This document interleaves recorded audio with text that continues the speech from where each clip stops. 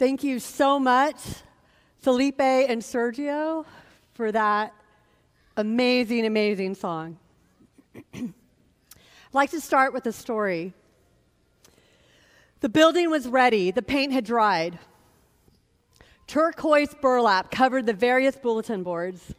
It was time for my Uncle Steve to unlock the doors for the first time at the Loud Cry mission he and some others started in West Sacramento.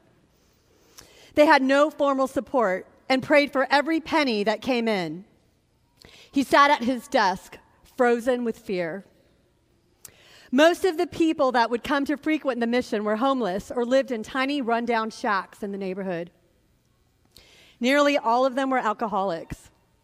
On the other hand, my uncle had never drunk a drop of alcohol, nor had a desire to do so. He knew he had a call to do this work, but he couldn't bring himself to open the door. How could he reach these people that he was afraid to speak to? He wasn't sure he could care for them. Then a scripture came to his mind. It's as much as you have done to the least of these, my brethren, you have done unto me. He went ahead and opened the door. They fed the people breakfast every morning and an early dinner in the afternoon. One day, the mission ran out of coffee. This is what happened in my uncle's own words. All we had was the 7 cups of the previous day's coffee still in the pot. The stores were not open yet, and it was a very cold day. Besides that, we had no money, and no one was awake that might have felt impressed to give us some. It was a 30-cup coffee pot.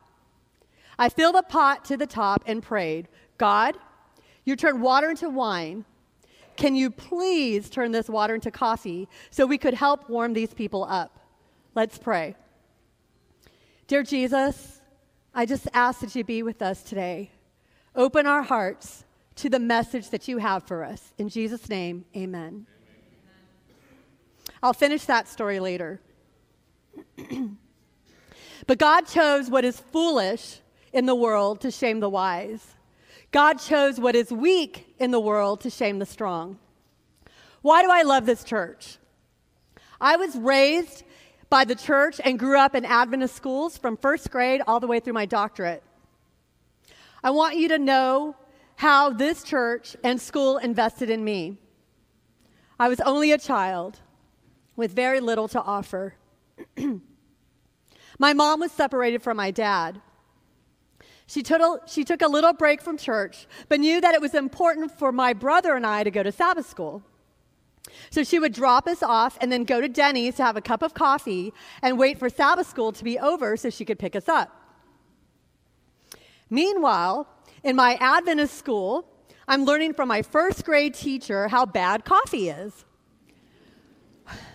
I got so scared thinking my mom would die because of her addiction that I came home and cried to my mom until she quit. From that day on, my mom became a Roma drinker. I also kept nagging my mom about her skipping church. You go everywhere else, why can't you come back to church? So me, a first grader, led my mom back to church. And a little child shall lead them. My dad was not around a lot, and he was not an Adventist. So there was a lot of things my brother and I lacked without having a father around. One was knowing how to tie a tie. I still don't know how to tie a tie. So every week, one of our Sabbath school leaders, one of our friends' dad, would tie my brother's tie, as if my brother was his own son. I shared this with his daughter recently, who lost her father years ago, and she was moved to tears. My brother and I had a lot of surrogate fathers who stepped into our lives growing up in Sacramento. One such person was our previous high school Bible teacher, Mr. Bartlett. He was just such a father figure, and he still is for me today, and happens to be here now ministering to your high school students. I remember how hard it was for my mom, year after year, to go to the financial advisor to beg him to allow my brother and I to register for school. Some of you can relate. even though we had not finished paying our bill for the year before. Some of you can relate to that too. Yet somehow, every year, my brother and I were registered. When I graduated from high school, in order to get my diploma and to be able to get my transcripts for college, my entire debt was placed on my brother's bill. That year, my brother registered for school, and every time my mom received a bill, she saw that it said that the balance was zero. When I asked my mom about this story recently, she corrected this by telling me that actually, the bill showed that she had a credit. This confused and bothered her, so after a while, she went and asked, "What is going on?" By some mistake, my brother was never officially registered. So though he received his grades and was seen as a student, he was not being charged tuition. The miracle is when the mistake was caught that the decision made by the financial advisor and the principal was to forget the debt. That debt would include not just my brother's, but mine as well. The principal's daughter, Mrs. Johnson, is a middle school teacher here at Fleece and my close friend. I've heard that many of you in this church have similarly showed your generosity and love by supporting kids through the years with their Christian education. What you have sacrificed truly makes a difference in the lives of those students. I'm a witness to this. I learned to trust God with my whole heart that day because I understood that God cared about every detail of my life. I'm here today because of God's provision for my life through those who invested in me. There's one more person who invested in me that I want to tell you about. This was my Sabbath school leader, Mrs. Ashley. When I was mid-college, I came home from break, and I came to my home church, and I told her, "Thank you for all you did to invest in me and so many others." She responded, "Don't thank me, Sonia. Go and do it for someone else." That challenge has stuck with me and is a big reason why I do what I do. Why would all these and countless others invest in me, an insignificant female, a mere child? Well, maybe they had chosen to follow Jesus' example and invest in people he invested in. Remember our focus text. But God chose what is foolish in the world to shame the wise. God chose what is weak in the world to shame the strong. Who were often considered the foolish and the weak in biblical culture? In the Old Testament, we read a story about a young shepherd boy who picks up 5 stones and takes down a giant, and also a young orphan queen, Esther, who saves an entire nation by risking death and going to a king to plead for mercy when her predecessor lost her throne by speaking up to the same king. We also hear about Naaman's young maid, we don't even know her name, who advises her master to go see a prophet, Elisha, to be healed from leprosy. Did you hear what I said? A young maid whose name is not even important enough to mention advises a commander in the army to go see a king, to get permission to go see a prophet in the town where she was captured from in order to be healed. In the New Testament, we can read stories of all the people that Jesus hung out with, people he invested in, and people who invested in him. This included women and children. In John chapter 11, we learn that Jesus loves Mary, Martha, and Lazarus. How amazing to have that mentioned specifically. You're loved by Jesus. These were his friends who are more like family, if you know what I mean. And now Jesus' friend Lazarus has died. He mentions this to his disciples, and in the most pastoral way he can, he says that Lazarus has gone to sleep. And his disciples respond, "Good, then he'll get better." So Jesus explains plainly, Lazarus is dead. When Jesus finally gets there, Martha hears Jesus is coming and goes out of the house to meet him. Jesus chooses to break open the bread, the deep theology of death and resurrection, with this mere woman. She says, "Lord, if only you had been here, my brother would not have died. But even now, I know that God will give you whatever you ask." Jesus told her, "Your brother will rise again." Yes, Martha said. He will rise when everyone else rises at that last day. I wonder from where and from whom she might have learned that from before. Jesus told her, I am the resurrection and the life. Anyone who believes in me will live even after dying. Everyone who lives in me and believes in me will never, ever die. Do you believe this, Martha? Yes, Lord, she told him. I have always believed you are the Messiah, the Son of God, and the one who has come into the world from God. Then in John 12:3-8, we hear about how her sister Mary, at a party honoring Jesus, prepares Jesus for his burial by anointing him with her tears and expensive nard. This was the perfume whose scent would be fresh in his mind and on his body days later when he was dying on the cross, as a testimony of at least one person who loved him extravagantly. This same Mary was mentioned by Luke in Luke 10:38-42. Where Mary was sitting at Jesus' feet. The place that in Jesus' day was taken by disciples who would follow a particular rabbi for a great portion of their life until they could take over for that rabbi. When Mary sat at Jesus' feet, this is how she would have been seen, as a student at a rabbi's feet. Then when Martha complains about her, I love Jesus' response in verses 41-42. My dear Martha, you are worried and upset over all these details. There's only one thing worth being concerned about. Mary has discovered it, and it will not be taken away from her. There's a quote by Nancy M. Esky that notices, perhaps it is no wonder that women were the first at the cradle and last at the cross. They had never known a man like this man.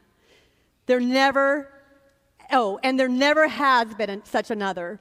Yes, women loved and invested in Jesus, and he loved and invested in them too. Jesus also loves children. In John chapter 6, starting in verse 3, we read, Then Jesus climbed a hill and sat down with his disciples around him. It was nearly time for the Jewish Passover celebration. Jesus soon saw a huge crowd of people coming to look for him.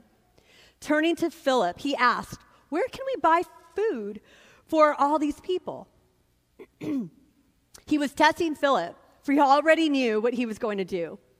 Philip replied, Even if we worked for months, we wouldn't have enough money to feed them.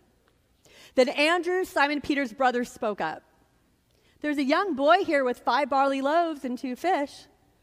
But what good is that with this huge crowd? But Jesus knew what the disciples did not know.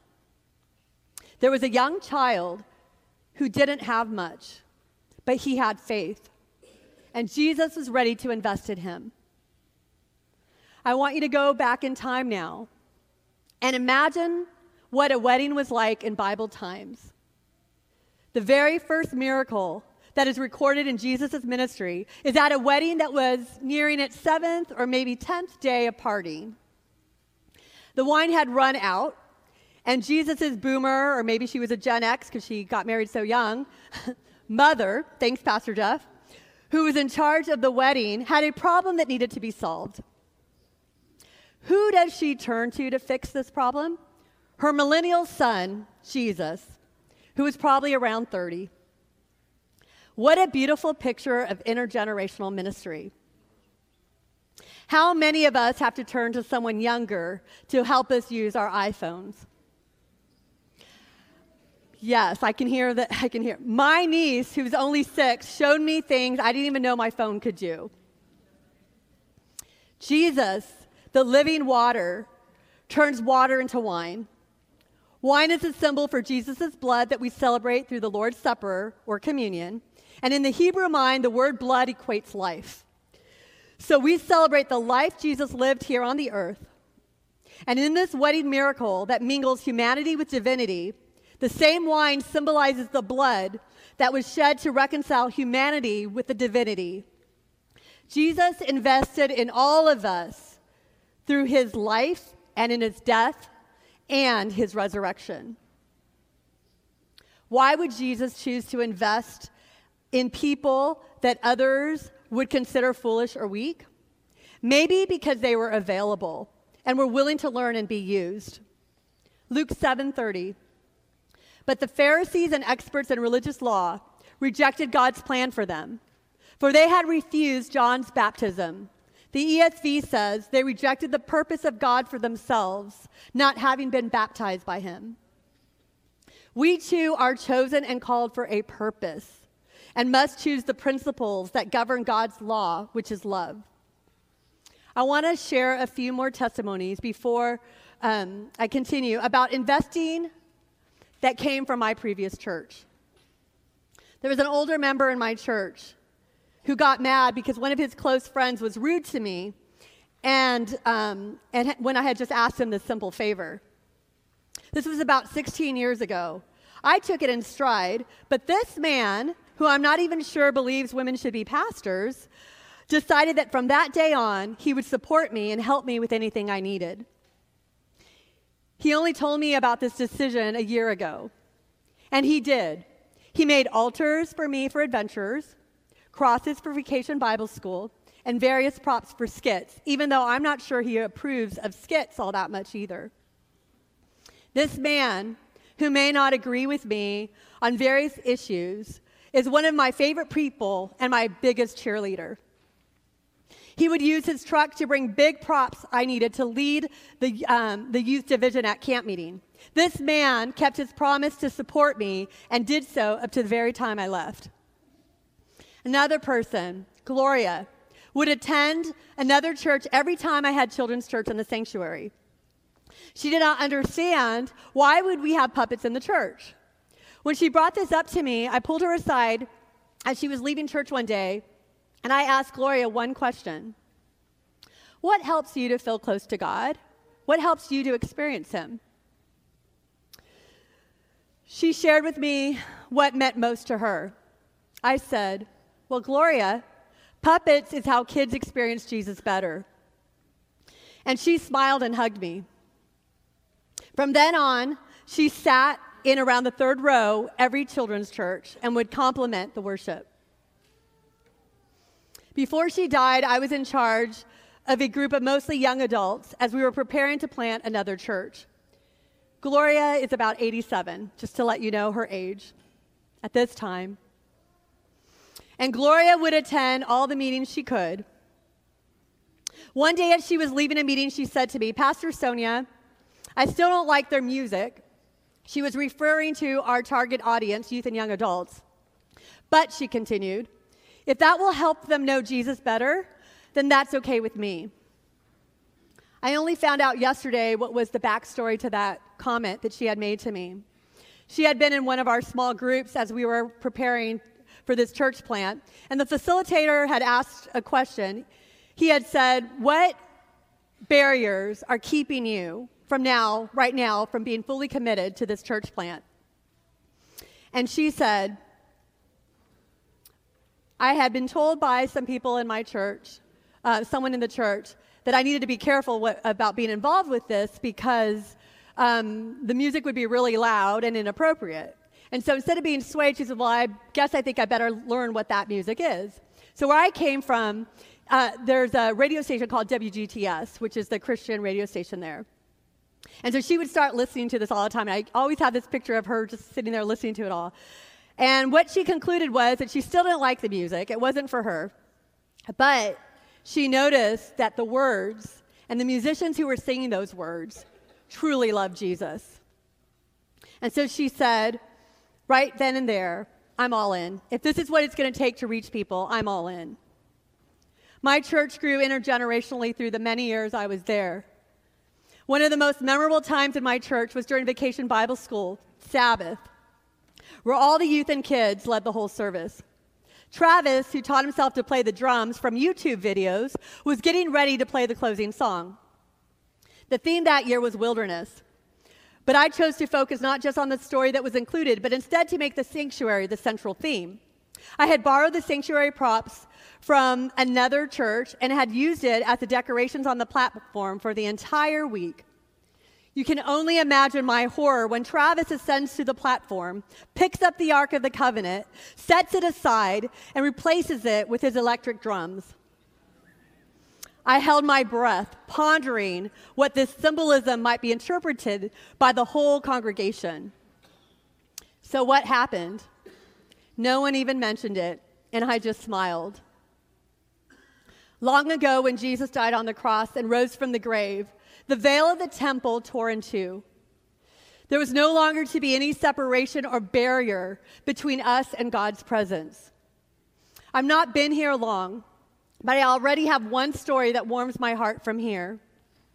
I had a conversation with a lady who was asking me why a lot of today's music is repetitive. Lines in a song seem to go on and on. I told her, have you ever heard the saying that the longest distance is between the head and the heart? Many of us have a hard time internalizing messages such as Jesus loves me. And so we have to repeat it over and over again before we believe it, in both our head and in our heart. This made sense to her, and she said, no one has ever explained that to me. You should speak on that one day in a sermon. Well, but God chose what is foolish in the world to shame the wise. God chose what is weak in the world to shame the strong. I began my sermon about my Uncle Steve because not only is he another father figure who invested in me, but he is someone who lives his life so much like Jesus did. Remember how he was first afraid to open the Loud Cry mission, and he was afraid that it would be too difficult to relate to those he was called to invest in? Remember how when faced with running out of coffee, he and Faith filled a coffee pot and just waited to see what God would do? This is what happened next in my Uncle Steve's own words. When we started serving the coffee from the pot, the coffee came out pure black, not watery at all. We filled the pot again to the 30-cup mark. The coffee came out black again, not watery at all. That day was the first time I ever got a compliment for my coffee. No one has complimented me on my coffee since then either. Just before supper, one of the patrons wanted to donate $5. I sent him to the store to buy more coffee. Before we added the new coffee, we added water a third time. By then, all the men had been told about the miracle. They were the ones that asked for the pot to be filled the third time. The hot water this time came out lighter than tea. The need had been supplied, and there was no more need for a miracle. Even when we seemingly have nothing to give, God can use us to reach people we couldn't even begin to relate to if we are willing to make ourselves available. I only have two final stories. This story took place early this month. This is from one of the academies in my area where a lot of my kids go, and it's called Spencerville. And Spencerville was playing a basketball game, and they had no chance of winning. Spencerville's uniforms are blue, and this will be important in a minute. Then being in the lead, the opposite team, the winning team, whose rival uniforms are in white, took that opportunity, as many teams do, when they are so far in the lead with very little time on the clock, to put in players that rarely had the chance to play. One such player was passed the ball, and he attempts a three-point shot and misses. His teammate gets the rebound and throws it back to the same player who misses the shot again. This time, my past student, who is on the Spencerville team, the team about to lose, a guy I have invested and cared for most of his life, gets the rebound. What do most players do when there is seconds on the clock and the ball ends up in their hands? You fling the ball as hard as you can across the court and hope to make a shot to pad your stats, of course. But what does my student do? Watch this clip.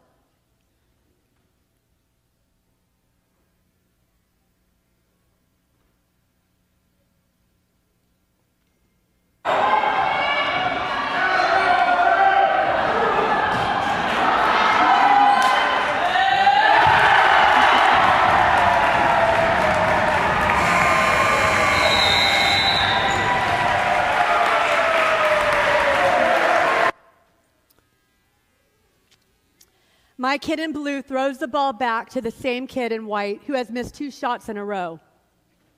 His opponent, the winning team. And the kid finally makes a shot. And then in another celebratory gesture, both his hands go up to show that the 3-point shot is good. And in that moment, both teams cheer in celebration. You might even seen someone from the other team goes and hugs him. When I saw this video, I cried tears of joy, my heart beaming in pride, as if my own child had done this heroic act.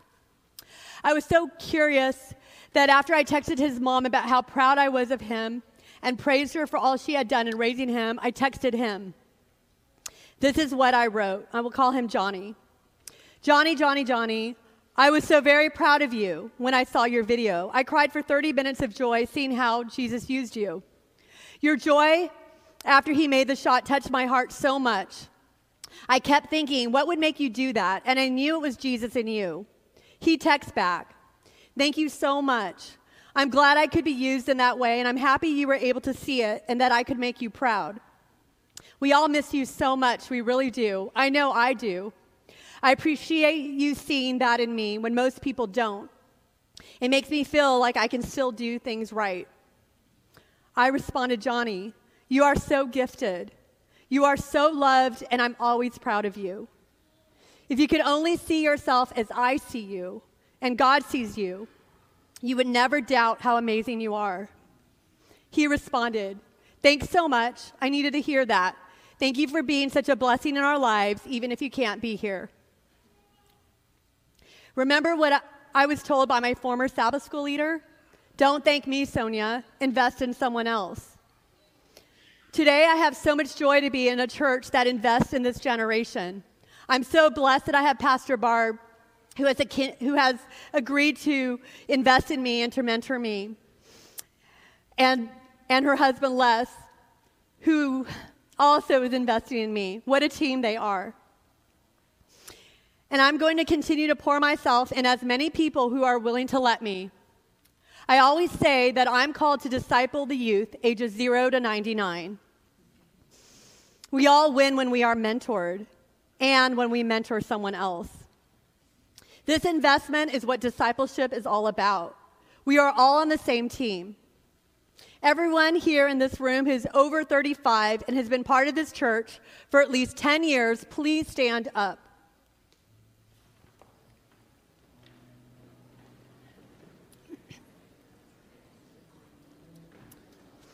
Thank you. Thank you for all you have done to invest in this church. We are where we are today because of all you have sacrificed. We need you and we love you. Look at everyone sitting down. Maybe they are newer to this church or are younger than you. You need them too. They have a lot to offer you. If you invest in them, you cannot help but be refreshed yourself. Why is it hard to fulfill this purpose that God has called us to do? To invest not only in those who are in this church, but those who are not here yet. Thank you. You may be seated. It's hard because maybe some of us have been hurt by the church or school, and maybe we feel that we have lost our voice. And so hurt people hurt people. So we're afraid to invest in others because we feel that it opens us up to rejection or failure. That's okay. It's okay to feel scared. My uncle was scared, but he chose to open the door anyway. I am asking all of us today to be willing to do the same thing today. I have one last person I want to share about, and he used to be the VP in the General Conference, Ben Schoen. He was a member of my church, and he always invested in me from the beginning when I got there. He was so proud of me when I had finished my doctorate that he gave me a gift. And if you ever go to my office, and I encourage all of you to please come visit, we need your help over there in that big building. There's a picture on my wall that looks like there's a lady dressed up in a pastoral outfit from the late 1800s, and she's surrounded by men who are also pastors. And underneath that, there's a caption that says, "Women are people too, only more beautiful." Why this picture is so important to me is because he used to work in the seminary. I think he was a dean there. And so he had this picture in his office in the 80s and 90s. It was his testimony for his support of women in ministry. And so I felt honored to have it in my office. Whatever barriers may be keeping you from giving the little you feel you have to Jesus, or whatever is keeping you from being available to celebrate in his presence, I'm asking you to offer it all up to God. He could take your doubts, your fears, and your insecurities. We are all foolish. We are all weak, and that's perfect because those are the people he loves to use the most. You can trust him. He is the God who can turn 5 loaves and 2 fish into a buffet. He can turn water into wine and water into coffee. Imagine what he can do with your life and the lives that you invest in.